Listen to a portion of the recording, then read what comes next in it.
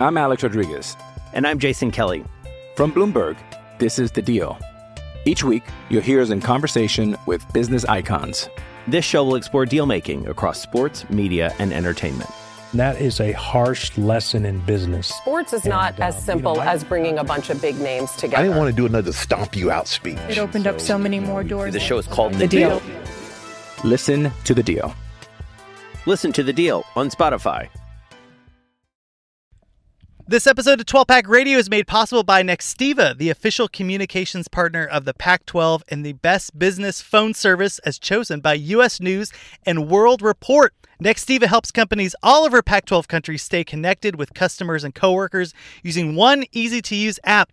Get Nextiva for your business and get business phone service, video conferencing, team chat, call reporting, and more, all for a fraction of what you pay for those services separately. Make great calls today. Visit nextiva.com/12pack. That's NEXTIVA.com/12PAC 12-pack to get started. Oh, South Kakalaka! Don't you dare be sour! Clap for your world-famous two-time champs and feel the power! It's a new day, yes it is! For 12-Pack Radio, get excited, y'all.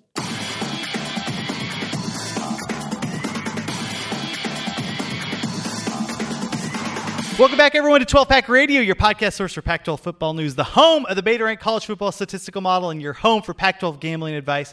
With William Hill's Max Meyer, thank you for joining us. We are about to end our delicious ride where we are previewing every single Pac-12 team. We're ending with Utah and Oregon. If you want to go back and listen to the other podcasts of every Pac-12 team, please do. We are excited to bring on Hifliday, our friend from Addicted to Quack and the Quack 12 podcast, and I am joined as always by Mr. Rob Bowen. Rob, we are almost there. By the time listeners listen to this podcast, we'll be like 6 days away from college football in the Pac-12. I know, hard to believe. I'm so excited. Like, we're going to be, by the time you listen to this, we will be actively previewing the games. Very, very exciting. And Hifliday, thank you for joining us on this ride as we go through every Pac-12 team. Thanks for joining us. How are you, sir? I'm well. How are you? Excellent. Excellent. Excited to talk about the Oregon Ducks and our friends in Salt Lake with the Utah Utes. Just a few housekeeping items. Thank you for tuning in. If you share this podcast, if you retweet it, we are going to enter you into our Pac-12 Survivor Pool. The winner's going to get some sweet, sweet swag of your university's choice from Etsy. We're going to give you a gift certificate there to pick out some cool stuff. This is the way it works. You enter the contest. You pick one Pac-12 team to win each week, and you can only pick a team once in the contest. And if your team wins, you advance. And if they lose, you're out. And the ultimate winner will win some sweet swag. Rob, myself, and our friends are also joining with us. So if you want to join that podcast, it was quite fun last year. It was one of the more fun things that we did.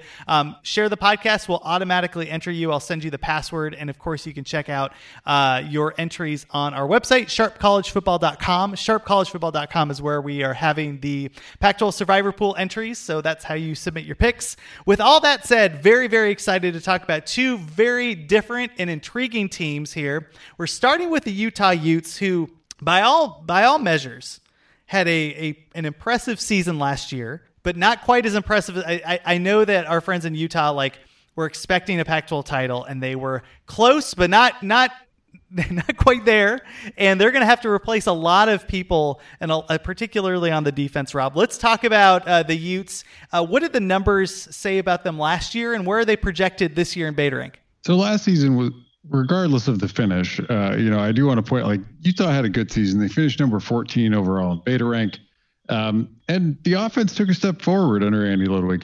Number 20 overall in Beta Rank on the offensive side of the ball. A lot better, running the ball than throwing the ball. Number 17 in effective rush, 51 in effective pass. And then the defense was again very, very good. Number 15 overall. They were number 23 in effective rush, 17 in effective pass. What their defense was particularly good at though last season was creating negative drives. So creating turnovers, creating 3 and outs. They came onto the field for the first set of downs with a really good plan usually. Hifliday, the Pac-12 title aside, and we'll get into some of the issues on how teams were attacking Utah and whether or not they're going to be able to compensate for that with the new personnel coming in. Setting aside that game against Oregon, I mean, I would, if you're a Utah fan, that's a pretty good season for the Utes. I mean, this is a team that was one of the last entries into the Pac-12, obviously, and just working their way up to a point where they can be competitive and really beat some pretty solid teams, including, they beat Washington, they beat Arizona State. Their only losses really coming to USC, Oregon, and Texas, and those three teams have a couple things in common that we'll talk about. But what were your impressions of Utah looking back at the 2019 season? Well, I think it would have been an excellent season for any team, regardless. Utah has been one of the most consistent teams in the Pac-12 and fielding, a high quality team every year. And most impressively is, they're doing it without recruiting at the top of the conference. Their recruiting sort of ticked up, which I think was probably a direct product of them winning the Pac-12 South the last two seasons. So it'll be interesting to see how they employ those. I agree with you, Rob, that the most interesting thing that they did was hire Andy Ludwig. Now, as an Oregon fan, I had to watch Andy Ludwig's offenses for 3 years in Autzen Stadium, and they were atrocious. And I am not a huge fan of his system.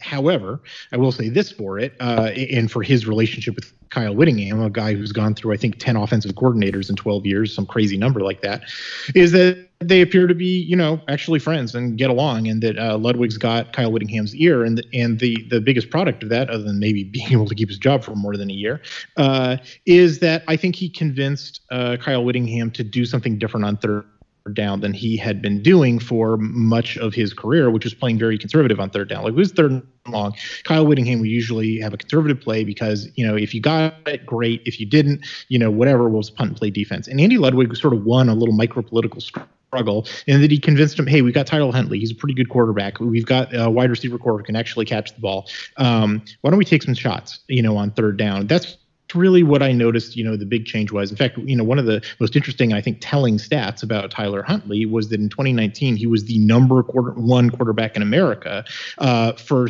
third down passing yardage.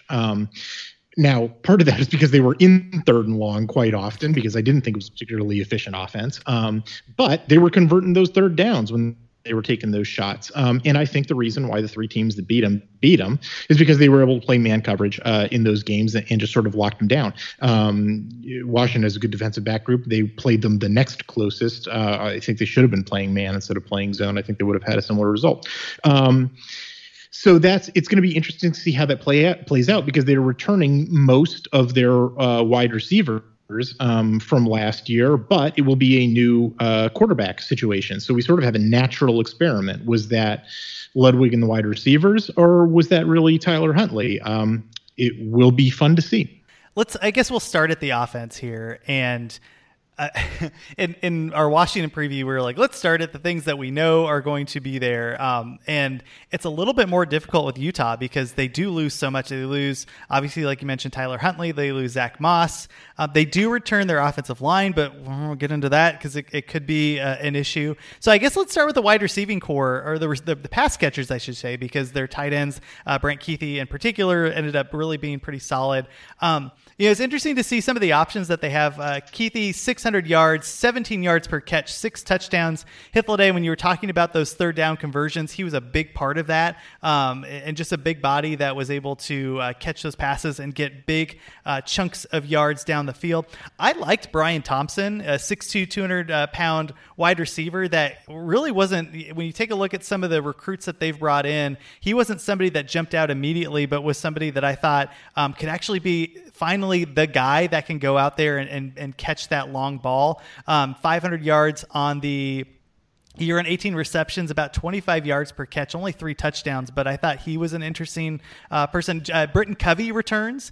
You have a couple other players there that are interesting. Samson Nakua, who has an awesome headshot, by the way. I really appreciate it. Solomon Ennis. I mean, those guys are fine, but I really do think that Kuithe and Thompson could be the guys really moving forward for them to really get those big plays. But what do you think about the wide receiving core, and how were they used in this scheme? Well, they're certainly returning a ton of production, and the most curious thing about it is that it's an inverse relation. Like, the more yards you have in your career, the lower your recruiting ranking was. Like, Britton Covey has is the lowest of them, but he has the most yards, and then it goes to Nacua and Kuithe, all the way down to Solomon Enis, who's the only 4-star in the group, and he has the fewest career yards, which is kind of funny. It reflects probably some very good wide receiver developments to be getting that much production out of not a super highly rated guys. I don't think they're. Again, I'm not wild about Andy Ludwig's offense, to be perfectly honest with you. Maybe that's just the Oregon fan in me. I gave him 15 years, I wanted to really give him a second shot. Oregon fans will never, they all have a mental block about him, despite the fact that he did pretty well at Wisconsin, pretty well at Vanderbilt. That's not what Wisconsin fans think. That's not what Cal fans think. Like, all right, don't get me started. The advanced, I'm sorry, but his offense has put up points. I think his offense has put up points when he has a really good offensive line, and they put up points last year, and he had a terrible offensive line. Sorry, that was they didn't really put up that, but like Arizona State is their biggest face crushing. They put up 21 points against Arizona State. Really dive into the numbers. They don't actually generate that many points. They sit on teams because they had an excellent defense. No. They didn't have it. You have to account for the drives. You're not doing that. You have to account for the number of drives. They have fewer drives. They burn some clock. Due to turnovers. They put up some points. Defense.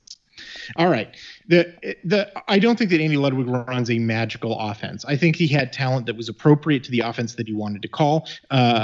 And I, in particular, think that Andy Ludwig is in love with multiple tight end sets, and he had 2 very good tight ends in Brant Kuithe and Cole Fotheringham. Both of those guys returned. So, Bryant, I think that you are right. I think the nature of this pass catching offense is not going to change, assuming that they could get good quarterback play out of Tyler Huntley's replacement. And let's get to that here. The quarterback position. Then we'll talk about replacing Zach Moss and Devontae Henry Cole, although one way more than the other. They bring in Jake Bentley, the South Carolina transfer, who had some interesting numbers in 2018, 3,100 yards, 62% completion rate, 8 yards per pass. So it wasn't like he was fully dinking and dunking, 27 touchdowns, 4 interceptions. Had a pretty good numbers the year before, too, 2,800 yards, 62% completion rate with a similar touchdown to interception ratio. He's going head-to-head with Cam Rising, and that's kind of it, right? I think those are the 2 guys. But Tyler Huntley, I loved that guy last year. He and I think it's more emotional for me because we've been talking on this podcast, Rob, for a long time that if Utah can throw the ball, they can really make that next jump in this conference. And then they did. And his playing, and him stepping forward, like Hifliday mentioned, on third down and hitting a lot of those plays, he just was clutch a lot for that team. And he's gone. And I know, you can't compare one quarterback to the other in terms of their play style. They all have different strengths and weaknesses. But man, it's going to be hard to replace Huntley. But it sounds like Whittingham's actually pretty optimistic about his quarterback play. With Bentley coming in, was named the team captain. Now they've actually named team captains before that didn't start at quarterback, so take that with a grain of salt. But also Cameron Rising, the Texas transfer, had a lot of time to learn the system last year. We don't know what's going to happen. This is the big question mark for Utah, one of many. What do you think about that quarterback position over there? I think what's tough here is that because Utah didn't air it out a lot, and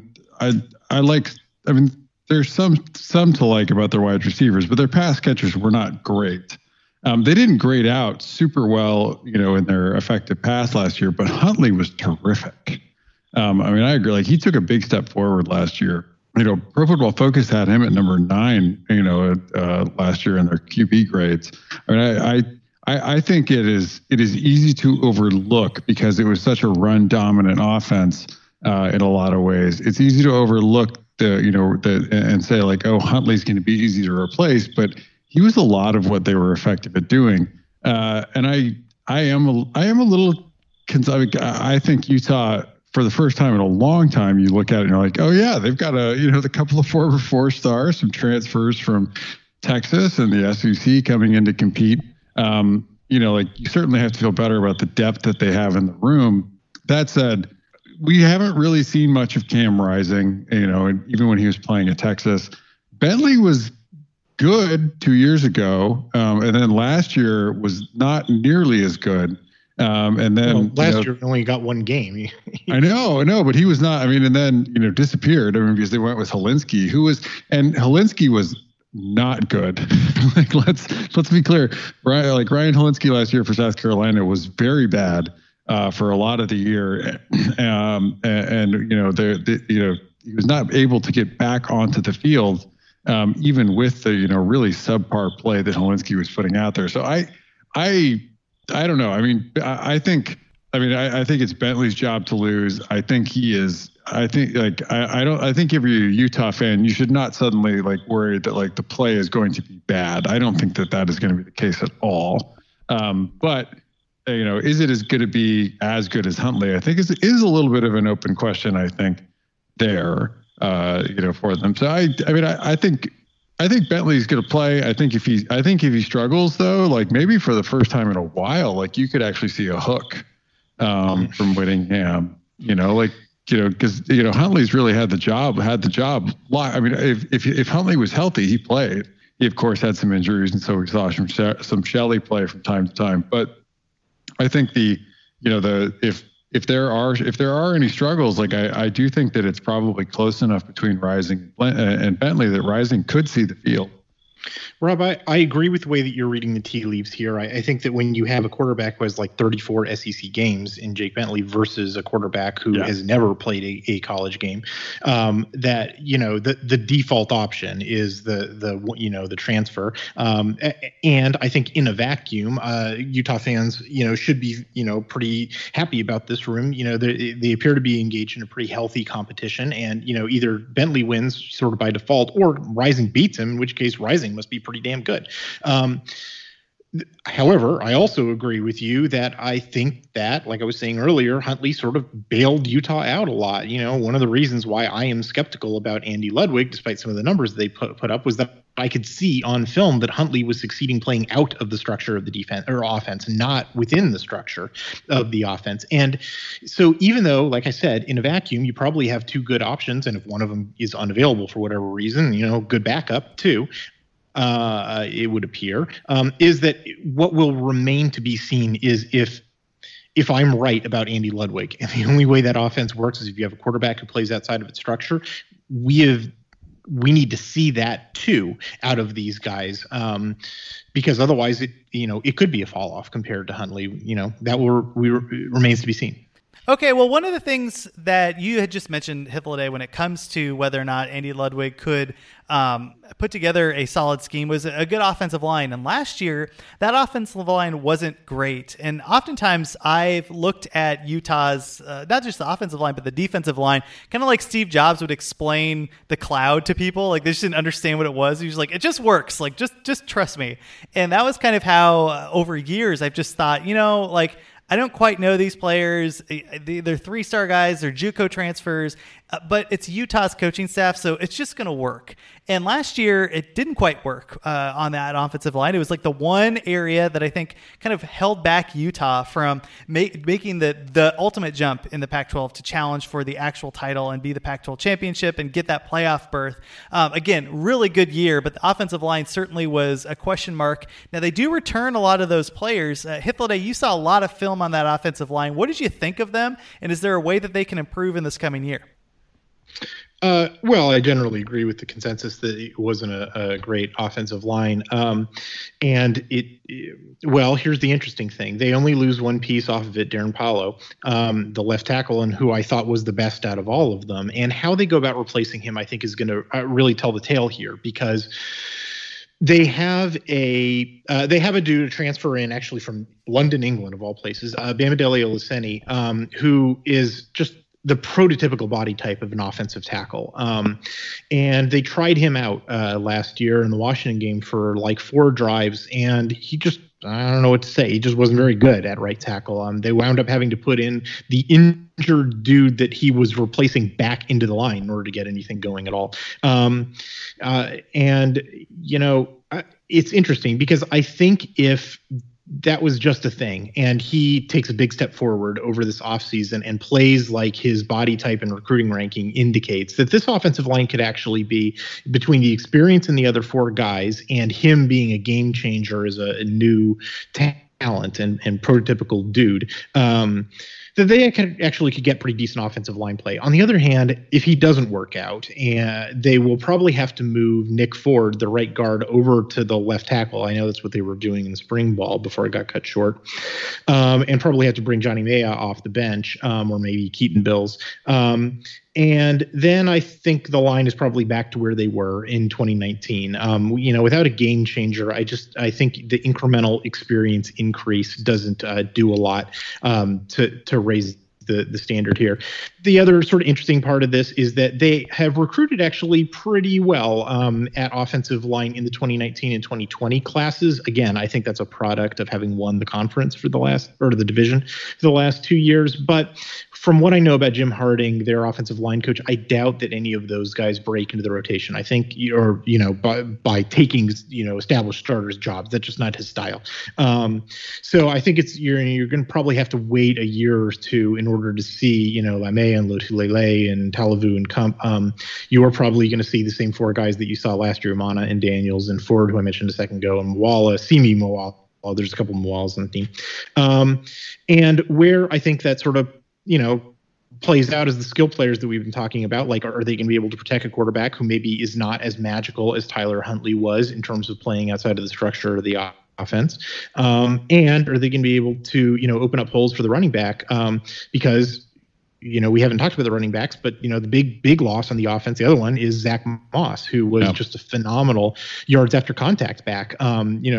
The second coming of Myles Gaskin from Washington. Like, the running styles are a little different, but the output, similarly was like turning nothing into something. In fact, Andy Ludwig, in an interview with the Athletic the other day, openly admitted, is like, we have to get better at refining our run calls, because Zach Moss was an eraser. He would erase bad play calls. I'm not kidding. He said bad play calls, Rob, and I don't think he's a genius, but this reputation that he has from Oregon fans is literally unjust. He's not he becomes this lightning rod where he's like a binary, like he's all good or all bad. I'm like, he's okay, he's better than average. That's okay to say. Like I was saying when we were talking about Washington, I have not been calling for his job because I think within the structure of his offense, he does a good job. I just don't care for the structure of that offense. I wanted to claw my eyes out when I was watching it for 3 years in Autzen Stadium. Yeah. Now, as to the running backs, they lose Zach Moss. They return Jordan Wilmore and Devin Brumfield. TJ Green transferred out. It's probably going to be a 1-2 thing with them. I would sort of expect, simply be based on more carries, that Devin Brumfield wins the job over Wilmore, but it might be a running back by committee approach. I'm not sure. But we've seen enough of those guys. It's about 50 lifetime carries for Wilmore, about 75 lifetime carries for Brumfield. And I don't think it's in disrespect to them to say I don't think either of those guys are Zach Moss. And if the offensive line is what it was in 2019 or about that, and they don't have a Zach Moss guy who can make something out of nothing, I would not expect as productive of a rushing offense. But that remains to be seen. Yeah, Rob, you take a look at Brumfield and Wilmore, and I think Hythloday hit it right on the head. They were fine. But Zach Moss was just so special, and to rely on him. Now, one of the things, they do have a kid named Ty Jordan, who's the number 12 all-purpose back, but he would be a true freshman starting, and I don't really see a scenario where he would be as productive as Zach Moss. It'd be interesting to see a Utah team where they're going to be more productive through the air than on the ground. And maybe that's not the case. Maybe one of these two guys jump up and pop. But I do think that there's going to be a drop-off from what Utah fans are expecting from last year. Where does Betarank have this team on the offense projected? So it has them projected at 32. Reflecting some of their losses. They do have a decent amount of production coming back, but they also lose some important players. I completely agree with Hythloday on the Zach Moss made the offensive line not look like a huge liability until they really ran into some teams that, were able to, tackle Zach Moss, actually line up and tackle him, without having, to bring in that second or third tackler. And, when he really ran into, and he was injured in the USC game, that really hurt them offensively. And then, Oregon and Texas had the talent up front in the front seven to really slow him down and really expose in a lot of ways that Utah offensive line. And they struggled to also protect Huntley in those games as well. So I do have real concerns about how this Utah offense, works with, the offensive line struggling. Now, Ludwig's offense, I will say, like, he isn't able to incorporate, some, you'd call them like flex bone elements into it, that can help work around. And they did a little bit of this last year. They can help work around a little bit of a bad line. I don't know that I don't expect Utah to be able to fully lean into that. And I think Rising is a little mobile, but I don't think they have anybody with the kind of mobility that would really make that work. In there now, they've managed to go from having two fairly mobile quarterbacks in Huntley and Shelley to having, a little more statuesque QBs back there. So I don't know. Like I have big concerns that it really does start in the line. And I do think it also, there is some, I like Keithy and Fotheringham. I just think that, they're some of the best tight ends, coming back in the conference, if not the country, and they do have, one standout at wide receiver, but, it's, the playbook on being able to come in and shut down Utah's wide receivers, if you have the talent to do it, was a little more there. I mean, Hippolyte's right about what Oregon and Texas were able to do. If teams are able to execute that against this Utah team and being able to, if they do have the talent to expose, to be able to tackle, they're without Zach Moss there, near the line of scrimmage, I think they could be in a little more trouble than we expect. I mean, I think it's going to require some adaptation. I don't think that this offense has, I don't think it has as much upside as you might like on paper. I tend to agree, but I would also say I think their floor is a lot higher than a lot of teams too. Especially teams that you would sort of expect would be taking a step back after having, two great seasons, but not, the greatest recruiting in the world. And the reason I think they have a pretty high floor is because there's so much continuity and redundancy here, right? They've got two probably pretty good quarterback options. They have multiple good running back options. They have two good tight end options. Even if the offensive line is not great, I can tell you from Andy Ludwig that, he will go to 6, 7, even 8-man protections to keep the quarterback, upright, in order to hit the wide receivers, of which they are bringing back a ton of guys. The staff continuity, it's one of only 2 teams in the Pac-12 that brings back everybody. And again, with Utah, that's saying something if you're bringing back the offensive coordinator. I actually think that, it may not be the best offense in the conference, but there's no way it's going to be the worst offense in the conference. Yeah. I think they'll actually be fairly solid, all things considered.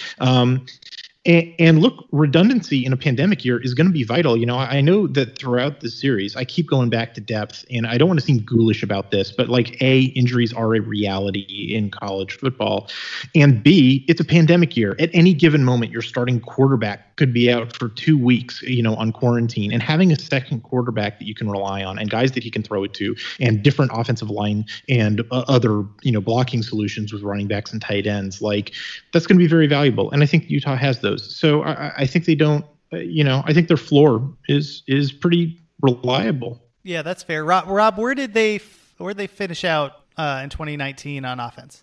On offense last year, they finished out at 20 overall. Okay. Yeah, and you have them at 31. That's fair. I mean, 32. I mean, I feel like 32. Like if they finish out, if they can get into the high 20s. I mean, I feel like that's. I don't feel like that might be too much. Let's not get crazy here. Yeah, I still feel like there's a really high ceiling for this offense this season. But Hippolyte is right. I mean, there's with Ludwig and some of the talent that they have there. I mean, I also don't think that they have a low floor either. I think that they're. The model might have them pretty well pegged coming in. Okay. Yeah, there are some teams in the South where if they take a couple of injuries, that's it. Their season's over. I don't think that's true for Utah. That might be worth a lot come to the end of the year. Yeah. Well, let's flip over to the defense because talking about depth And we don't know what the depth is here because so many players have left. And again, this was just a really, really solid defense that had a lot of excellent parts to it. One of the things that was interesting, Hythloday, when you were talking about the defensive line, you had pointed out that you could actually run on this Utah team sometime. I mean, we take a look at the names, right? Leki Fotu, John Penisini, Bradley Anae, Francis Bernard in the linebacking core, and all those guys were really good. And for a Pac-12 defense, they were excellent. But there were times when teams could actually move the ball on them on the ground. Would you mind talking a little bit about that? And then maybe some of the players that you expect to fill in on some of these big shoes that, even though like there were times where they would give up some drives, for the most part, they were a pretty solid unit. Yeah, what I noticed, I wrote a film study article. It was kind of a crash course because Oregon hadn't played Utah, and through a weird quirk in the schedule, none of the teams that Oregon played had recently played Utah. So it was sort of like the first time I was ever seriously looking at them was that week before the Pac-12 championship game, which, because it was played on Friday, I really had to rush it. But I got in 5 or 6 games worth of film study on them, and that was definitely something that I noticed was that like this is going to sound like a weird term, but they were very good at shutting down explosive runs. They were not really great at shutting down efficiency runs. Teams would get the yardage that they need. Like some other defenses in the Pac-12, they just didn't want you to run the whole field. They had they play out of a 4-2-5 structure with really aggressive linebackers, and the thing is, both of those linebackers will guess where the run is going, and then we will hit it hard the instant that the ball is snapped, and there's always a gap left. And if they both guess wrong, it's into the second level, pretty effectively. And it's just that Utah was very good between their secondary, which was truly legit last year, and a very good pass rush around the edge, Bradley Anae and some other guys, that you had a hard time going the entire field and avoiding making a mistake. And boy, if you made a mistake, Utah would really pounce on you. But right up the middle, if you had the patience to just run it right up the middle every time, there were definitely teams that moved the ball pretty well against them, including Oregon, who, say what you will about Oregon's offensive staff, which a lot of people have been taking shots at them over the last couple of weeks. One thing that they were very allegiant to was running the ball right up the middle. They are replacing almost the entirety of the middle of that defense, and I think is probably one of the problem areas here. Although simply because they haven't really recruited that great in the middle of the defense, the tackles and the linebackers. In fact, they basically recruited no linebackers at all. It's crazy. They always convert somebody from another position. They bring back Devin Lloyd, who's one of the linebackers. I thought that he was very good within this system. Who they replace the other guy with is a big unknown. They may use another converted safety, Nephi Sewell. They may use Andrew Mataafa, who's cousin of Wazoo's Hercules. They lost a Stanford transfer, Sione Lund, to some legal matters. I guess he doesn't appear on the roster anymore. I had him penciled in until he disappeared.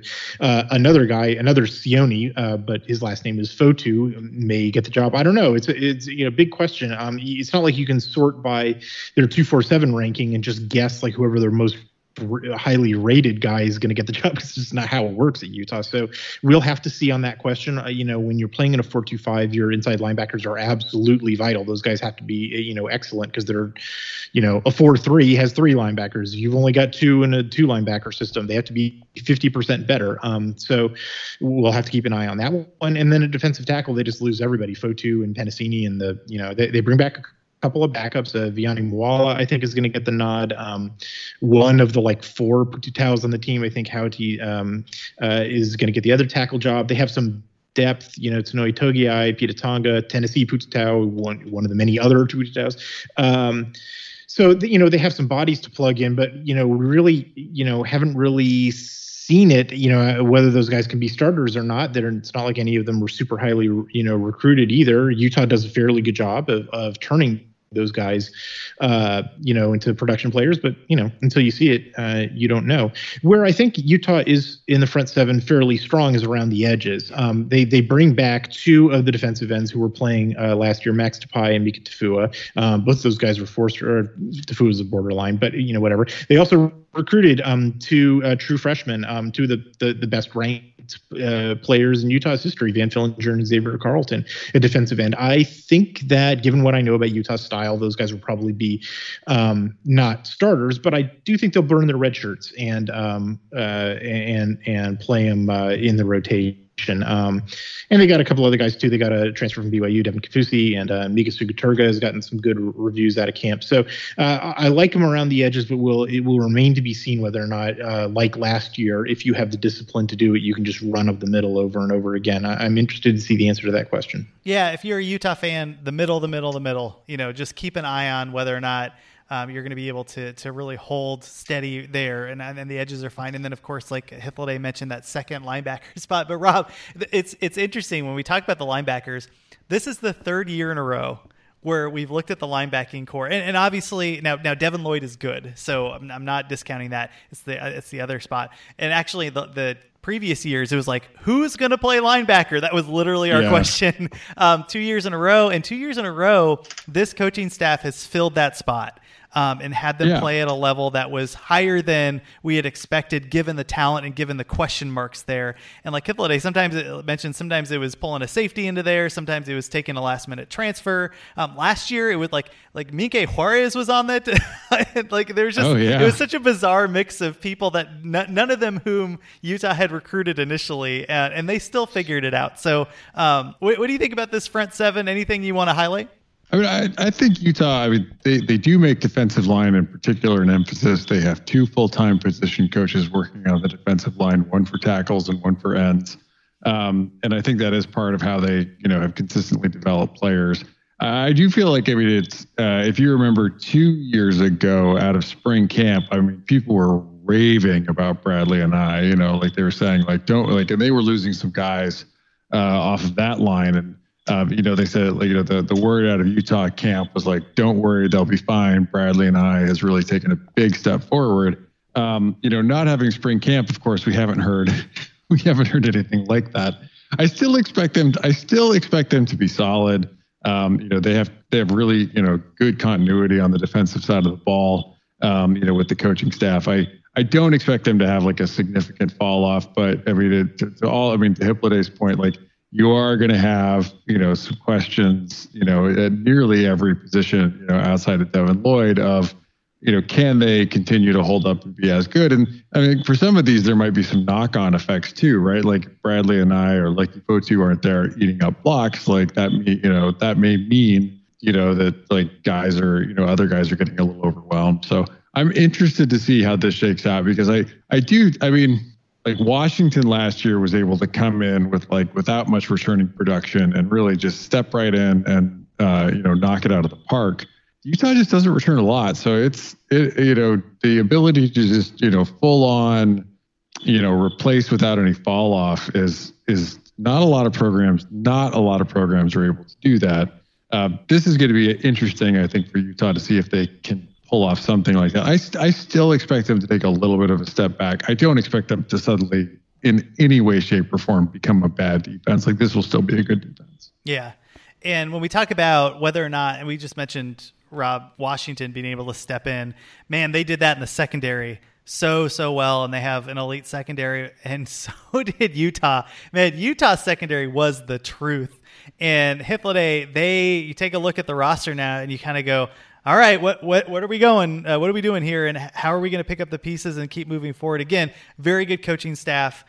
So I'm sure that there are some of these players on this roster are going to step forward, but asking them to step forward at a level that they were last year, I think, is just incredibly unreasonable. Well, yeah, you're right. They had 4 excellent players in the secondary last year. Other than Jalen Johnson, the cornerback, I don't think they were phenomenal in 2018. I think that was really a maturation process. And so the fact that they're replacing all of them,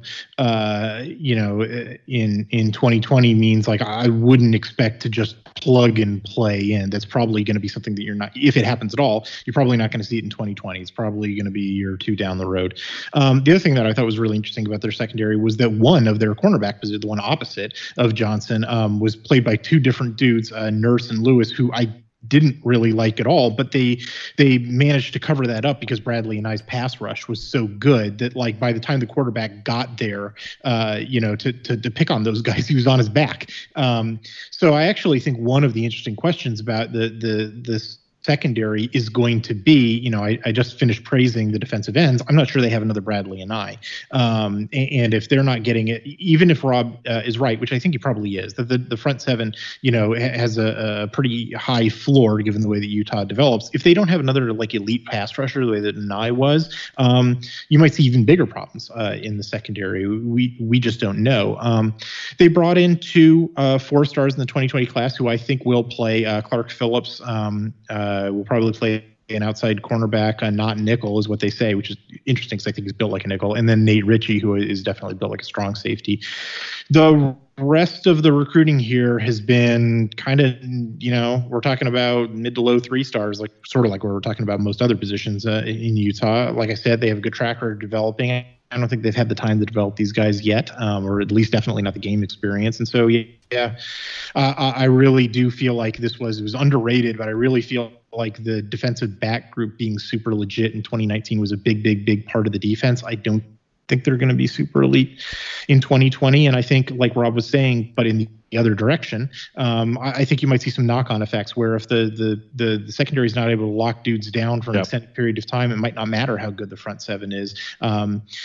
So, that would be, I actually am expecting them to take a fairly substantial step back on the defense for that reason. But this is a staff that has surprised us more than once. So we'll have to see. Yeah, one of the things with them is we talked a lot about last year being Utah's year, right? This was the year everything comes to culmination. I think one of the things that's encouraging is even if Utah plays okay this year, the new wave of recruiting that's come in, at least this past year and the year before that, like it's starting to improve. So that trajectory is going up where they're starting to get better talent and retaining the coaches, which should be interesting to see where they can go from there. But yeah, I guess to end, Rob, where did Beta Rank have the defense last year, and where does it have the defense this year? It had them at 15 last year. It has them projected at 37 this year, which is like a pretty steep fall. I mean, again, like I would say, like to reemphasize Hippolot's point, because I think it's right. Is like it's how does this work in concert that is maybe the concern, right? Like a lot of sacks come from coverage, right? Like determining how long the quarterback holds the ball. If the quarterback is able to get rid of the ball on his first or second option, like the defensive line, even if they look better, may not matter as much, right? And Utah's a green dog team. Like if the green dog blitzer may become less important if the quarterback's not having to hold the ball that long. Okay. Well, let's hop over to Oregon. Before we do, let's talk about MyBookie. You know why? Because between the NFL, college ball, and Major League, not even the playoffs anymore, it's the World Series. Man, some really, really freaky good games in the World Series. There's no shortage of games to watch, and with thousands of lines available for all your favorite sports and events, you can turn your game day into a payday with MyBookie. If you're the type of guy that likes the big favorites, consider putting a little sleazy parlays out there for a bigger payout. And not only do parlays make meaningless games exciting, but more importantly, they give you a chance to turn ordinary bets into a real moneymaker, whether it's the underdogs, the favorites. MyBookie has been a sponsor of 12 Pack Radio for more than 2 years now, which is we're just very thankful for their support in keeping this podcast going. Sign up at MyBookie. When you do, use the promo code OVERTIME to claim a deposit match dollar for dollar all the way up to $1,000. It's a bonus designed to give you a little help, little head start on your winning season. That's the promo code OVERTIME for you to claim your bonus when you make your deposit. Stacked UFC cards, presidential prop bets, all the major sports and more. Sign up today exclusively at MyBookie. Let's have one more break and then we'll get back to Oregon. I'm Alex Rodriguez. And I'm Jason Kelly. From Bloomberg, this is The Deal. Each week, you'll hear us in conversation with business icons. This show will explore deal-making across sports, media, and entertainment. And that is a harsh lesson in business. Sports is not as simple as bringing a bunch of big names together. I didn't want to do another stomp you out speech. It opened up so many more doors. The show is called The Deal. Listen to the deal. Listen to The Deal on Spotify. All right, we're back. We're doing this. We're doing this with an Oregon writer. So we're going to do our very best to hold the line here. But obviously, Oregon comes off of being the Pac-12 champions, the Rose Bowl champions. They do lose a significant amount on the offensive line, a couple places there. But just what Oregon has been able to do, and Rob, I want to start with you because last year we had Utah and Washington being in the Pac-12 title. And really our thing with Oregon was we wanted to see it with the coaching staff because Cristobal had come on. We hadn't seen what he was able to do with the program. We knew that the recruits were there, but could this staff put this unit together and just make an elite team? And they did a really good job. And it was impressive for me to see it in person and kind of just go, all right, I'm in. Like, I get it. You guys have not only recruited well, but you're starting to coach the players well also. What were your general impressions of Oregon's season last year? I was really impressed. I mean, and I think in Hippolyte, you and I, we had this conversation before the season last season, and I was a little skeptical of Andy Avalos coming in, and you said, no, they got the guy they wanted. And you were right. I mean, he crushed it, absolutely crushed it. Calling plays and getting that defense into shape, huge improvement over what they had been doing prior. They finished out at number 6 overall in beta rank. Their drive efficiency number 5 overall there. Not giving up long drives at all. Number 7 against the run, number 11 against the pass. I mean, just that was the engine of their season in a lot of ways. I know everybody, of course, when you have a quarterback that's going to be a first round draft pick, the focus is on the offense, but I think towards the end of the season, a lot of people were coming around on how nasty that Oregon defense ended up being. And that for me was what was the story in a lot of ways was the story of the season, was how good they became. And then, coming in as we project into this year, how much they were bringing back on the defensive side of the ball. Hippolyte, I have one question for you before we get into the units here. What happened in that Arizona State game? Because I'm looking at obviously the entire season. I'm like, all right, I get the Auburn, right? You go to Auburn, it's on the road. That game was really close, and the ASU game was close also. And then you just see win, and that red right in the middle, that ASU game, you just go, man, if they would have hit that. Now we're talking, pushing for a possible championship playoff berth. What happened in that game? Well, there's two things that happened. Number one is Justin Herbert lost his damn mind for about 2 quarters in the middle of the second and the third quarter in the middle of the game. Which anybody who's been watching Justin Herbert for a long time would tell you, he periodically will do that, through a couple of picks. They probably should have stuck to just running the ball because they were, running all over Arizona State. So that was frustrating. And then the other thing was that Arizona State, to their very great credit, changed up the way that they were running their routes on the offense. They, I did a bunch of film study on Arizona State prior to that game, and then I was shocked when I was watching them actually play in Tempe against Oregon because they were running different routes. Routes where they were normally bent. And the Oregon defensive backs watched the same film I did, and they were like, "Yeah, he's going to bend that one in," and then nope, he takes off for the end zone. And the Oregon, defensive backs sort of sitting there like, "Oh no, they've done something different here." It's crazy. I dug up the stat, but it's Arizona State hit 5 different 30+ yard passes in that game. They didn't hit anywhere close to that in any other game that they played. Oregon didn't give up anywhere close to that in any other game. It was really this crazy defense, whatever theory you want to believe for why that happened. And there are some conspiracy theories out there. But for whatever reason, Oregon was giving up deep shots in that game that they hadn't before and ASU hadn't before, and neither did again. That's it, man. And to your point, Rob, when Oregon got in trouble last year, it was even though I sort of felt like the offense was inconsistent at times, where they got in trouble was, when the defense couldn't stop something. When the defense couldn't stop, ASU's deep passes because they weren't ready for them, or when the defense couldn't tackle Boobie Whitlow from Auburn in the third quarter, and it wound up extending that game, or when the defense had a hard time with Wazoo. I mean, a lot of teams had a hard time with the air raid, but there's drives kept getting extended in that game, and it was because the defense wasn't either doing or being allowed to do what they needed to do to shut down the air raid. So I definitely think that you were right, Rob. This team sort of lived and died based on its defensive performance. Taking a look at the offense to start off, let's start with the offensive coordinator. Joe Moorhead comes in from Mississippi State, and then Penn State before that, and then Fordham, where he really made his name. And Rob and I thought that this was a really solid hire just based on his ability not only to, he doesn't have just one system. I thought he was very adaptable. In each place he went, you kind of saw a certain unit do better based on the personnel. All offensive coordinators do that, but not all of them do that well. What does Joe Moorhead bring to Eugene? And do you have any insight into what type of system he's going to implement with the personnel that he has? Well, you hit it on the head as adaptability. I mean, it's great. I wrote a film study article on Joe Moorhead back in January. I digested 13 years worth of his tape going back to when he was the OC at Akron, for pity's sake. It is the pinned tweet on my Twitter account. It's Day One. Really put a lot of blood, sweat, and tears into that one. And it's fascinating because if I didn't know it was the same play caller, I would think each year it was a different playbook, a different play caller. He really, every year he reassesses the talent that he's got on the team and designs a different playbook for it.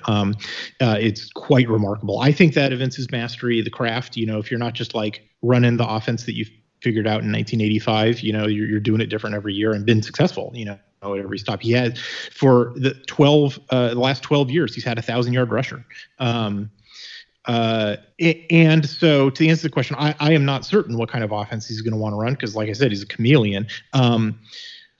My suspicion, it's closed practices at Oregon, so we can't really know. But my suspicion is that it actually won't be fundamentally that different from what they were running in 2018 and 2019. It was fairly effective in 2019. I'm not sure what they got in beta rank, but it was number 19 in SP+.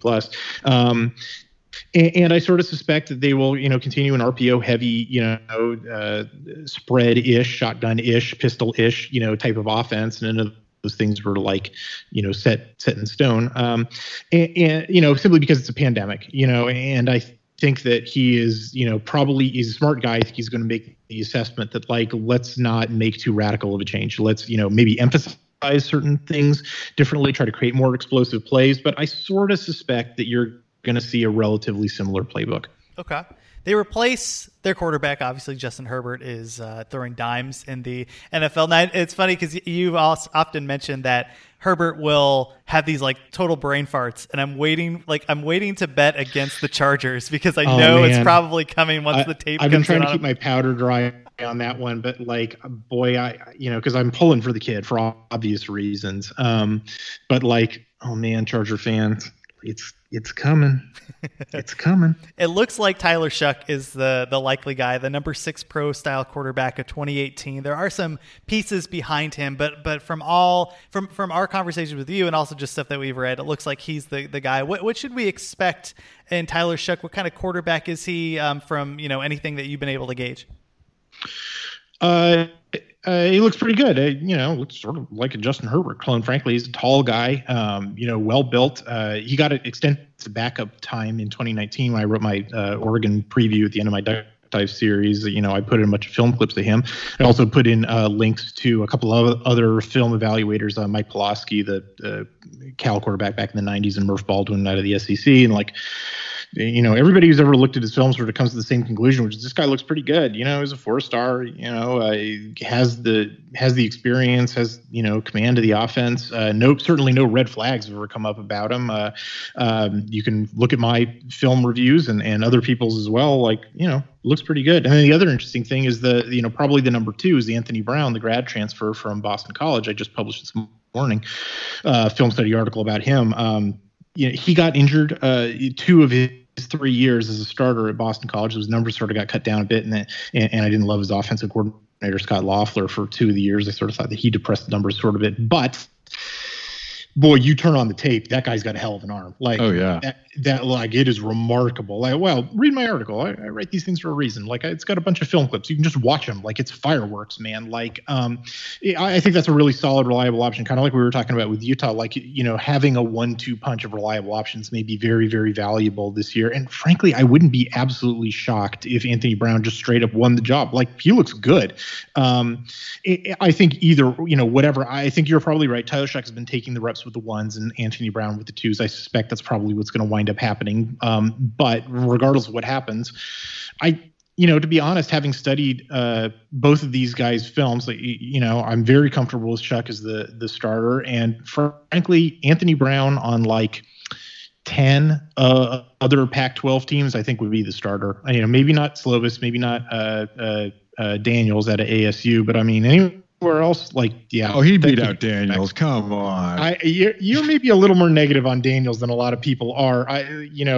We've gone back and forth. The thing that's interesting about Brown is that unlike Daniels, all of his passes are downfield. There's no RPOs. There's no screen passes in Boston College's offense. And he's a lot more accurate downfield. There's a lot of accuracy too, and frankly, his accuracy numbers aren't as impressive as you can see on film because he sort of didn't have a great wide receiver core. He will have a much better wide receiver core at Oregon to be throwing to if he is taking snaps. So I would go out on a limb here and say that I think. Slovis is the number 1 quarterback in the Pac-12. Daniels, I think, is a lot of upside to him. Jake Bentley is an interesting guy because he has a ton of experience. I think in terms of the 1-2 punch, like having 2 reliable quarterbacks, I think that Oregon's got the best quarterback room in the conference. I have to think about that. We'll see. I have to. I agree. In fact, a lot of people I talk to around the stats community and folks that also watch tape really were sure when Brown transferred that he was going to win the job. I mean, because there's a lot to like on his tape from BC. And it was under, I think he was held back a little bit by the offense that they were running, which was really run down. I mean, it allowed him to take a lot of shots downfield when he did throw the ball with some play action, but was pretty run heavy. Well, going into the offense itself, like Rob, when we were talking about Oregon 2 years ago in 2018, look, that offense was tough to watch. And it made me want to bang my head against the window, particularly if I was betting on Oregon, because there was this tendency to like kind of do the same thing often, over and over. And that was run the ball. And I get it. Like, and you had Herbert and the wide receivers were fine. I think that's starting to change this past year. It's starting to change in terms of the efficiency. Because the running attack, I mean, CJ Verdell, 1,200 yards, 6 yards per carry, 8 touchdowns. You have Travis Dye behind him. And then they're bringing in a number of really solid players. But did you see a jump in efficiency between 2018 and 2019? Where did the offense ultimately end? And what were maybe some areas of concern if there were any? I mean, there's areas of concern for every team. What are some of the areas where you kind of maybe saw that Oregon could improve when it came to their offensive system? I mean, I think there's some real concerns, some of which are alleviated by Moorhead coming on. Because I think there was some schematic and play calling stuff that really hurt them. They only graded out 40 in effective rush last season. They were actually they were more effective throwing the ball than they were running the ball more often than not. And it's considering how well their offensive line really graded out, in a lot of places. I mean, to be 40 in effective rush and to run the ball as often as they did is kind of telling. Like, it speaks to some issues that they had that I think with Moorhead there, they will be able to work out. Potentially, but if there are real issues here on this, is that like the wide receivers weren't necessarily great last year. I think that there's better talent that will likely see the field this year. But anytime you're replacing, and in this case they're replacing all 5 offensive linemen. I mean, mileage may vary, and I'm not saying. Or like when I say that, I'm not saying Oregon will suddenly have a bad offensive line or a middling offensive line. I think they will have a good offensive line. I think they've recruited well. I think it's a point of emphasis. I think the coaching is very good. Will they, however, be another top 10 offensive line in college football? They were number 1 last year for Pro Football Focus. That I think is more of an open question, right? Like, I mean, where do they shake out amongst the, good to very good, coming into this year? That said, I think that it will be, even if they do end up there, they could be better because, like, one of the things, and Hippolyte talked about this with Moorhead a little bit, I'm excited to see this because, when he was with Penn State, oddly enough, his offenses were really pass heavy and were incredibly effective at it. That 2016 Penn State offense graded out at number 10 overall in effective pass and beta rank. They were 34 in effective rush. The next year in 2017, number 3 in effective pass, number 29 in effective rush. Then he goes to Mississippi State. His Mississippi State offenses were not great. They were good. He was 32 in 2018, but he was number 6 in effective rush and number 81 in effective pass. And then last season, 7 in effective rush, 99 in effective pass. I think he is able to scheme to what works. It is a little troubling, of course, that Mississippi State couldn't figure out throwing the ball hardly at all. Well, the quarterback situation. Yeah. Inherited Nick Fitzgerald, and then it was just an absolute catastrophe of injuries and some weird academic scandal at the quarterback. That's actually the biggest thing that I lay at Joe Moorhead's feet in terms of problems in his entire offensive career is how he managed that quarterback situation in 2019, which I think was really funky. I don't think it applies to Oregon. Like even if that is 100% his fault, like not gonna be an issue at Oregon. It's a challenge there. I think the one thing that I'll say about separating out in terms, it probably doesn't really matter, except with the 2019 numbers, it's difficult to separate out the run versus the pass numbers at Oregon in 2019 because it's a very, very heavy RPO offense, and they were simply reacting to what defenses were doing. So a lot of times, the defense is going to dictate whether it's a run or a pass, and so trying to tease that out is a little difficult. Sort of complicates things. I will say, in terms of the running back, like the thing that's really, that I like a lot about these running backs, and I mean, you're talking about a back-to-back 1,000-yard rusher in CJ Verdell, is that they never went backwards. There's basically 0 negative rushing yard plays for Oregon, I agree with you. I wanted to see more, rushing production out of them, especially more explosive runs. But like when you drill down to like the per play efficiency, the fact that it was like, okay, that run wasn't phenomenal. It only got us 3 yards. Now it's 2nd and 7. It's never 2nd and 13. It's never 2nd and 19 or whatever, which like having watched like Chip Kelly, Mark Helfrich offenses where like all the time it would have Rob, you could definitely, speak to this. Like, there was a lot of negative drives, in those offenses because like they would take a sack in the mesh point, or get blown up at the mesh point, and then the drive was over and they had to punt, and they would do that in like 12 seconds, and games could get away from them, and that just really wasn't happening, so you're right about I wish the rushing production was a little better. It worked with the way that the offense wanted to work, which is why it never really gave me any heartburn. I guess, that's a reason I think to maybe be excited about, if they could get away, because the RPO did not seem to work as effectively for them. Like, I mean, I feel like Oregon would have been, in theory, it's like running option routes, right? Like you shouldn't be in the wrong call. Like you should find yourself in the right call versus the box, right? Well, this was the crazy thing. It comes back to Justin Herbert is because he operated the RPO perfectly. His RPO reads were phenomenal, but it just never meant that the ball was getting pushed down the field, right? Because it's always, a bunch of short passes right in front of him. And that was probably conscious choice by the coaching staff to deal with his inconsistency throwing the deep ball, which is why it's so crazy to see him in Los Angeles, like throwing the deep ball like it's nobody's business.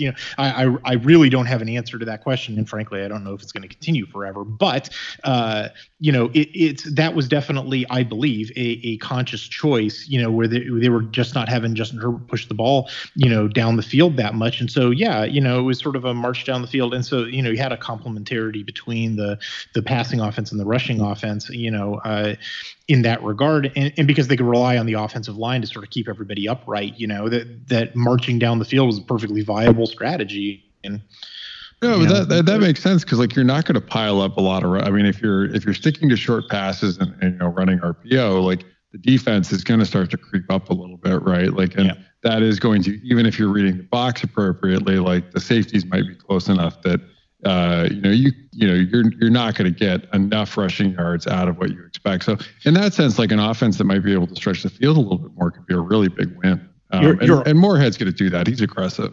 Well, and the other thing that you're definitely correct about is the nature of the pass catchers for Oregon last year, because they were just injured to hell, right? Like, remember that graphic in the Auburn game where they had like 5 different receivers who were out, during fall camp, and they were losing bodies to, like Micah Pittman got injured in the middle of the year.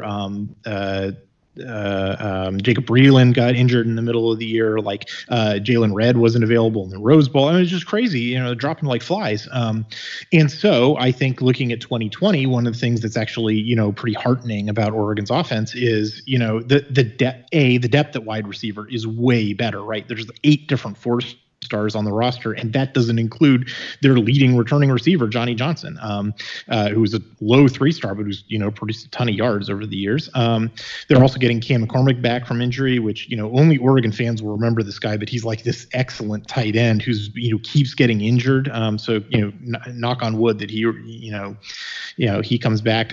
You're getting 2 guys who were freshmen, Spencer Webb and Patrick Herbert, who are both 4-stars and should be pretty good pass catchers and look like they're sort of, I'm not saying they're the next coming of Mike Gesicki, but if you look at the way that Moorhead at Penn State used Mike Gesicki, which was not as a blocker, it was like, downfield passing target, like those guys look like they could be, used in a similar way. So, if you've got stuff to criticize about the way that Oregon's passing game operated in 2019, I would certainly agree with you. I think a big problem was depth. I think the depth would be better, and that's another reason that I think is complementary to Moorhead to expect this offense will take another step forward. Yeah, that makes sense. I think, obviously it's whether or not the quarterback can connect with the wide receivers, and I'm kind of nitpicking here, right?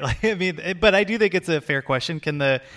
Is this quarterback going to be 70%, 80% of what Herbert brought? 50%? We don't know until we're on the field, but the film, like you mentioned, on Brown is quite good. And then obviously the pedigree for Shuck. I do think the biggest question here is the offensive line. So, no doubt. Yeah, it's everybody, right? Like almost. Well, no, actually, that's not the case. It's not the case because Oregon has done a really good job. And actually, this is something that drove me nuts sometimes with Cal's defense, where they just wouldn't cycle anybody else in to get them playing time. I think one of the things that Oregon does well was bring in other members of the offensive line to get them some time. And I think one of the things that was interesting is the shift from the small, like Steve Greatwood type of offensive lineman that would be mobile and be able to work with a Chip Kelly system to more that road grading type of offensive lineman, hopefully like you've talked about. But I do want to get Rob's take on this first, because it is a big question, right? Like the fact that we don't quite know what this line will be, and it was quite effective last year, and they lose everybody, Penei Sewell included. Yeah, again, I don't want to sound like I'm like it's Sturm and Drang, like it's doom and gloom, right? But it is. You definitely should, because I'm very optimistic about them. So go for it. No, that's why I gave it to Rob first. I do think it is absolutely but I also think the flip of it is like if anybody's telling you you're just going to roll out 5 new guys that have a lot less. They do, like Oregon has done some rotation, and there's these guys who have some experience, but guys that have a lot less starting experience, and like making sure that they can all sort of play together. Like that is I just think like having reasonable expectations for this line, is probably that they're like a top 20 line, and that's still very good. I don't want to take anything away from it. Like that's like if you're an Oregon fan, you should take that to the bank because you'll probably return a lot of these guys because none of them are like, even if they were going to graduate, they would all have eligibility after this season. But like you're going to return a lot of these guys, and they should be really ready to go next time too. So this is that is a question mark very much for this team. Also, as we saw from with the wide receivers, like there's a lot of talent. There's less production than you would like coming back there too. I think you look at it like it is a little bit like Washington, where you're excited about the talent. I want to see it produce on the field. I still feel like we have to sit there and say, like, as we have for other teams, like, yeah, like there's a lot to like, you got to prove it. Right. And with Oregon, like we haven't seen enough of these guys yet. Where we should say like, oh no, they're going to be great here. What do you think, Hippolyte? I think one thing before you start, like, Rob and I aren't Oregon fans, and we're just Pac-12 fans. And I think that we've more appreciated Oregon, particularly last year, because they proved it, in a big way. So that's been, and we've talked, I made a decent amount of money betting on Oregon last year, because it was a really good team and very well run, and they've been recruiting well too. So it wasn't just, to me, Oregon doesn't seem like a flash in the pan team because they have the coaching staff, they're spending the resources, and they're recruiting. And that's where at least I'm bullish on the offensive line. I actually agree with Robert. I do think it has to be a step back almost, just based on it would be crazy if it weren't a step back. I mean, Rob's right that it's, or actually Brian, I think you made this point that it's going from Steve Ray guys, but who were seniors, to Mario Cristobal type bodies who are 30% bigger, but who, are going to be new starters. So how does that transition go? It would be crazy if they, at least to start the year, there's no way they're going to be better. There's no way they're going to be even as good. I don't think there'll be, horrible. I think, there's three things that give me confidence. Number one, you're right. Ton of talent. We're talking about 4 stars up and down the line, and they have identified, who they are. They got extensive backup time. Oregon over the last year, actually the last 2 years, has, more backup minutes, garbage time minutes than any other team in the Pac-12, the good kind, right, when you're winning the game. And Cristobal has not been shy at all about, getting the bench players in on the rotation early. Unlike some teams in this league, who play their starters all the way through to the final whistle, they're very eager to get guys on the field and burn red shirts. So we actually have quite a substantial amount of tape on the guys. Read my Oregon Duck Dive preview. I put video clips of them. And, they're pretty good. You're talking about very big bodies, very experienced guys. They've all been, we're not talking about dudes who are new to the program. They've been in the Ehrenfeld's weight program for a whole time. The second thing that gives me confidence is that Joe Moorhead, when he's having, some of his best offenses at Penn State, was not with a great offensive line. I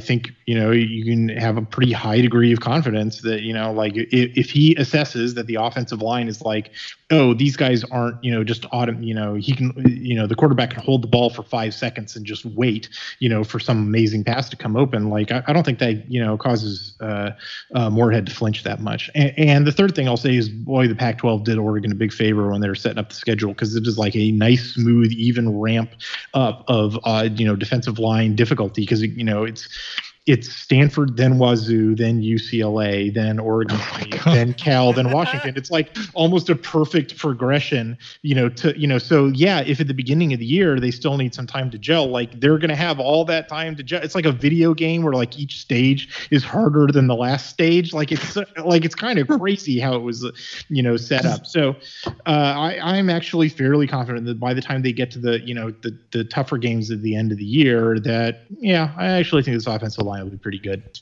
It's real deep. So, Rob, when we take a look at the offense, where did they finish out again in 2019? So in 2019, the offense for Oregon finished out at number 17 overall. Okay, and where do you have them projected in 2020? So in 2020, we have them projected at 36. I mean, they do not have. I mean, they are at 124 in returning production, 34% back. I mean, so that's all because of the quarterback, right? No, that's offensive line. I went and looked at Bill Connolly's numbers. It's a combination of offensive line and everything else. Mm-hmm. Yeah, and I think the reason that we've been more bullish on Oregon in the offseason is the hire of Joe Moorhead. If Oregon went out and got and I'm not going to throw stones at other schools in this, but they went out and they got a ho-hum offensive coordinator, I think I'd be less bullish on Oregon going into the season on the offensive side. We'll talk about the defense here in a second. But the fact that they have enough pieces and they're bringing what I just think is an elite offensive coordinator. That's if you're somebody that's been listening to us and we've talking about the team, that's the extra nudge over the top where I'm not as worried about the offense as we go into 2020, and it'll be interesting to see how they perform. But we need to get to the defense here. Let's do it right after. I think they have upside versus that 36. I mean, I think the projection model does not see that they hired Joe Moorhead. That is, fully with believing like Marcus Arroyo is still your offensive coordinator. So, that's what I was trying to get at, was like that. Yeah. So like there is I think that the Moorhead hire is a upgraded OC. And I think Oregon, it has some serious upside versus this projection. All right, let's get to the defense. Let's do it right after this. We just heard great news. Nextiva was named the best overall business phone service by US News and World Report. This is special. And this is a direct reflection of the incredible impact that Nextiva's team and the products we deliver to thousands of businesses, large and small. It's incredibly rewarding when the work we do leads to customers staying with us and referring their friends to Nextiva too. That's because we're more than just a tech company. We're a people company, and we're here to power the human connections that help businesses thrive. This award is a tribute to our team of over 1,000 people who do amazing things every day to benefit the customers we're proud to serve. So thank you to our team, thank you to our customers, and let's do amazing things together in 2020 and beyond. We're back. Last leg of the last ride of our Pac-12 preview in 2020. We are talking the Oregon defense. And Rob, Oregon had a good defense last year. Surprise. What were the numbers? They finished out at number 6 in beta rank overall, number 7 against the run, number 11 against the pass. Really just excellent at drive efficiency, preventing long drives, great at negative drives, forcing turnovers, creating 3 and outs. I mean, they came onto the field with a very good plan. Andy Avalos did just a phenomenal job in his first year calling plays in Eugene. And we have them projected at number 2 overall coming into this year, right behind Georgia defensively. Hifliday, what type of scheme are you guys rocking in Eugene? The base defensive structure is you would call it a 3-3-5. It's 3 down linemen, a stud backer up on the line, 2 ILBs at depth, and then they're typically playing out of a nickel. Occasionally, they have a bunch of different formations. Occasionally, they go down to 4 defensive backs and they put somebody else in the box. The watchword with Andy Avalos is having a multiple defense. They like to do a whole bunch of different things, and they're trying to confuse the offense. One of the things that impressed me the most. The 2 things that impressed me most about Andy Avalos, number 1 is the way that he gets pressure without blitzing. I mean, there are some very interesting blitz packages, but they're pretty often just bringing 4. They're bringing them in like weird ways. Like there's a lot of stunts and pre-snap stemming and like just weird stuff to confuse the offense. The other thing that I really like about Andy Avalos is that, like, difficult to explain, but like he doesn't make mistakes. Well, he has some good players to work with here, particularly on the defensive line. Jordan Scott, Fat Mac up front, Austin Falu, Kayvon Thibodeau, Mace Funa. There's a lot of talent here, and I thought that like the defensive line was one of the things, Rob, for me that really stood out. And obviously we'll get to the secondary, which is good also, and the linebackers are also good. But really, I think it's fun when it starts up front just to watch in general, when you have people running around with their hair on fire, and stopping runs and stopping big plays and also getting to the quarterback. I don't know, like there's just a lot to like about this line. And I think it was one of the reasons you had a defense at Oregon that ranked so high in beta rank. Yeah, absolutely. I mean, the maturation, and the understanding that they, really showed of the system. I thought they did a terrific job. And, really being able, it starts not just with the system, but that, Avalos has players that he can rely on in that front 3, that when he sends that 4th, wherever he's sending it from, and, with all the stemming and movement that they do, that they can get pressure there because they, even with all of the disguising they do, the talent really shines through too. I mean, their recruiting has been impressive. The development has been impressive. And that Thibodeau in particular was able to come in as a true freshman on the line and perform like he did, I think is, I think he is in a lot of ways poised for a real breakout year in the Pac-12, as one of the most talented players that has signed within the conference in the past few years. And, his freshman year really leaves you believing that he's going to have an even bigger next 2 years before he's off to the NFL. Rob, you got to squeeze in some negative things to say about this line because I ain't gonna gush about it. I'm like, no, I don't have. I would have something like I have this projected as the number 2 defense in beta rank. You think I have a lot of negative things to say? I don't. I'm sorry. The thing that I find most, you're right, the talent is excellent, especially the incoming talent. The thing that I think is interesting is that how many of these guys on the defensive line were 3-stars. Jordan Scott is a 3-star. Falliu is a 3-star. Popo Aumavae, the backup nose tackle, who I think is actually probably going to be better than Jordan Scott when he really matures, as a 3-star. The true freshman that I loved last year, Brandon Dorlus, was a 3-star.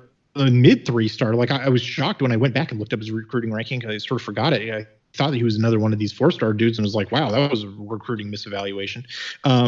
It is, if you look at the heat map of where Oregon's defensive talent is, actually at the very front of the line is where they're the most modest of their talent, but it's been the most productive stuff. So go Joe Salavea. I don't know how you Arizona alums let that guy go. That was a very, very, very poor decision by Rich Rodriguez. Well, let's talk about the linebacking core, though, because there's certainly some talent here, too. But that was, all my focus, right, as somebody that doesn't do the film study, I'm focusing on the secondary and I'm focusing on the defensive line. And sometimes the linebackers are the ones that are difficult to gauge. If you're not rewinding and putting things on slow-mo to see where they are in position. What kind of talent do you have, Hythloday? And where are they in terms of if you were to rank them, let's say the defensive line, the linebacking core, and the secondary, where would they fit in that structure? Where would they rank? I don't love talking about the linebacking core as though it's a unitary group because it's really 3 very different positions. Well, technically 4 different positions, but I'm going to treat the ILBs as though they're the same. They use a stud backer, which is an acronym for stand-up defensive end stud, right? Gets classified as a linebacker. That will be Mace Funa. He was a 4-star. He was excellent. He was actually the backup last year, but the guy in front of him got injured, and so he was playing a ton, at the beginning of the year. They also brought in a great 2020 recruit who's also a 4-star, Jaden Navarrete. I believe that he will be the backup stud. They're getting a guy back from injury who was a 4-star, Adrian Jackson. He played extensively in 2018 as Lamar Winston's backup. They don't always use an outside linebacker, but when they do, he's a vital, pass rushing role. I really like Adrian Jackson. I wrote a whole article about him. I wrote a whole article about 9 different guys, so I'm going to be saying that a lot.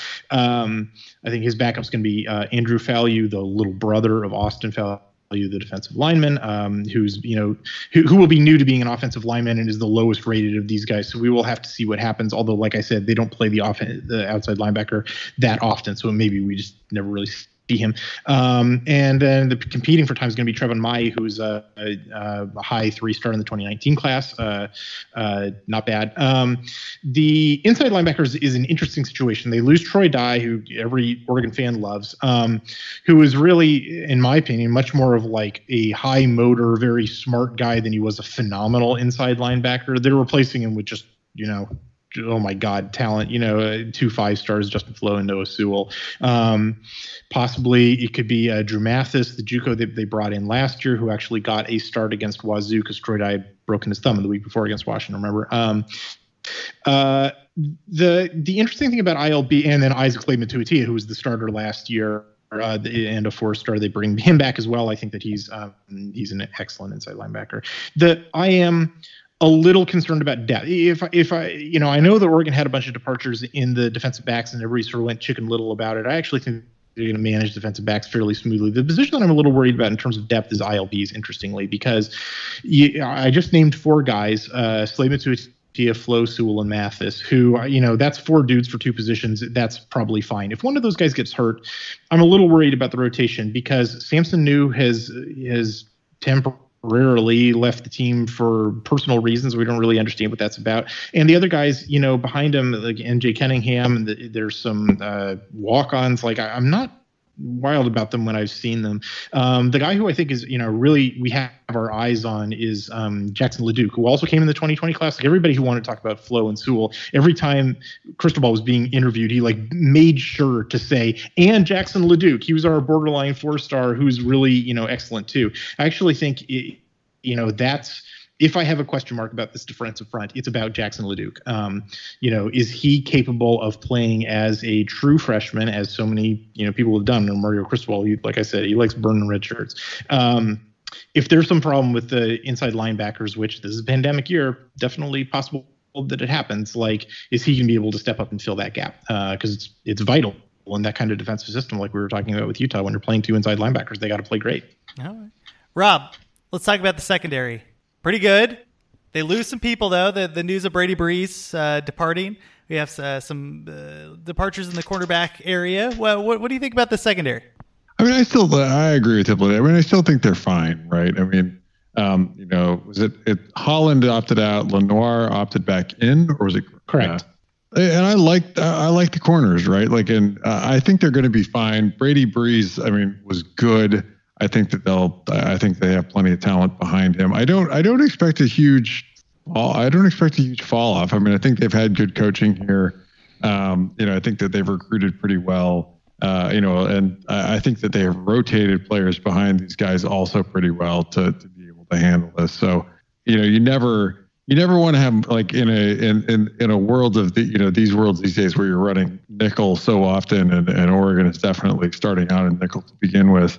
You never want to have, you were always worried about secondary depth, but I think Oregon, will be able, for the most part, be able to handle this without too many hiccups.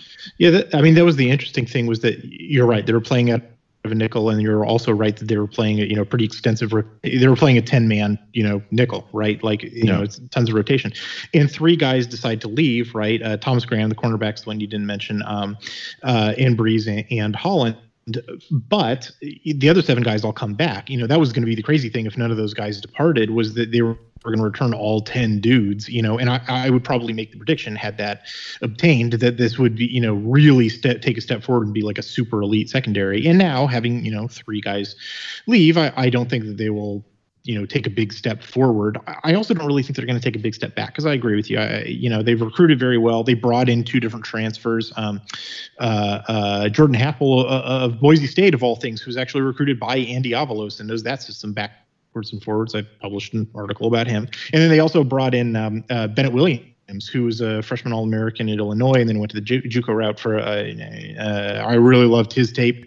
Bring back Nick Pickett and Verone McKinley, who were the starting boundary and field safeties, respectively. Bring back the backups, Steve Stevens, who was a four-star in the 2018 class, Jamal Hill, who's apparently been lighting it up in camp. I could go on. Oh, there's a five-star. I didn't even bother to mention Dante Manning at cornerback. Mikhail Wright was phenomenal as a four-star cornerback, as a true freshman. He was one of the few dudes who absolutely locked down Tyler Vaughns from USC as a true freshman. I mean, the cup runneth over. I'm not worried about the secondary. So who would be the starting five? Thomas Graham, the cornerback, opted out. He will be replaced by Mikhail Wright. Both of those guys played during their true freshman year. Thomas Graham in 2017, Mikhail Wright in 2019. I think that Mikhail Wright had a better true freshman year in 2019 than Thomas Graham did in 2017. I project him to be better in 2020 than Thomas Graham was. His backups will likely be DJ James, who's also a borderline four-star, and they brought in the five-star cornerback Dante Manning. De'Amon Lenoir opted back in. I think they will be solid at cornerback. There are three safety positions, right? There's the boundary safety. That was Nick Pickett. His backup, interestingly enough, people think he was a starter, but he actually wasn't. Backup was Brady Breeze. I agree with Rob. He was more of a right place, right time kind of guy. He will probably have Steve Stevens, who's the four-star from the 2018 class, backing him up. Boundary safety, which would be interesting because he was playing backup field safety last year. But Nick Pickett was ejected at the second half of the USC game due to something, and Stevens had to come in for the first half against Arizona and switch over to boundary safety. And he actually, in my opinion, played better in meaningful minutes as boundary safety against Arizona than he had been playing at the field safety. So I think that is a good option there. The field safety will probably be Verone McKinley again. He's a returning starter. He was a borderline four-star in the 2018 class. I think he's very good. Now, here's where it gets interesting. He might switch over. He might stay at field safety and have Happel backing him up, the transfer from Boise State, or he might switch over and take Javon Holland's nickel spot and move some other guys around, in which case, maybe Happel or maybe Bennett Williams, the JUCO / Illinois guy, may take that spot.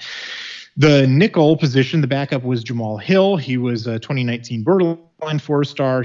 I have the least amount of film on him. He never played outside of garbage time, although he had extensive garbage time minutes. I couldn't see much on him. I have neither positive nor negative things to say about Jamal Hill. I just don't have much, However, every camp report that we've gotten has been just glowing about Jamal Hill, which really surprised me. I thought that job was going to Bennett Williams because I loved his tape. And so if there is a controversy at all, some drama coming out of the camp, how that safety, there's like a 4-way fight between McKinley, Hill, Williams, and Happel for starting and backup spots at field and nickel safety. That's what I'm keeping my eye on, but like with popcorn in my lap because any of those guys are great options.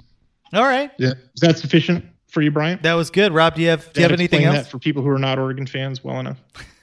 No. I mean, I think they have tremendous talent at all levels here. Oregon's recruiting has really turned on, and when you combine that with bringing in Avalos, I think they have a shot to be one of the best defenses in the country for years to come. Yeah, it's the recruiting and the coaching, right? Like this is what I wish USC was at, where they're bringing in the players and they have the infrastructure there. To put them in a place, and obviously all teams in the Pac-12, but like USC being the team that has the recruiting chops, that has like the history and all that stuff. Where, and to be fair to USC, it wasn't like Helton wasn't trying to do that. Like we've talked at length about some of the major moves that he's made. So like clearly trying to right the ship there also, but like Oregon's there already. So it'll be interesting to see whether the quarterback can step up, whether the offensive line can get back to a place where it's just pushing that offensive forward, and I'm really not worried about the defense. So let's leave it there. And what's crazy is like next week we are going to do our weekly preview. Max Meyer's going to be back. And we're going to be off to the races. So thank you for everybody for sticking with us throughout this entire off season. And we were seeing the numbers tick back up. So thanks again for tuning in, and we hope you enjoy these. Send your feedback. Be nice about it. Be nice about it with your feedback. We'd appreciate some nice notes, even if they're nice criticisms. It'd be good to kind of see how we can improve in the future. Hythloday, thank you for coming on. My pleasure. And listeners, you can be mean to me. I'm off the podcast now, so have at. and Rob, leave these other boys alone, though. Rob, thank you for joining. We'll catch you next week, and we'll have sound drops and everything, man. It'll be crazy.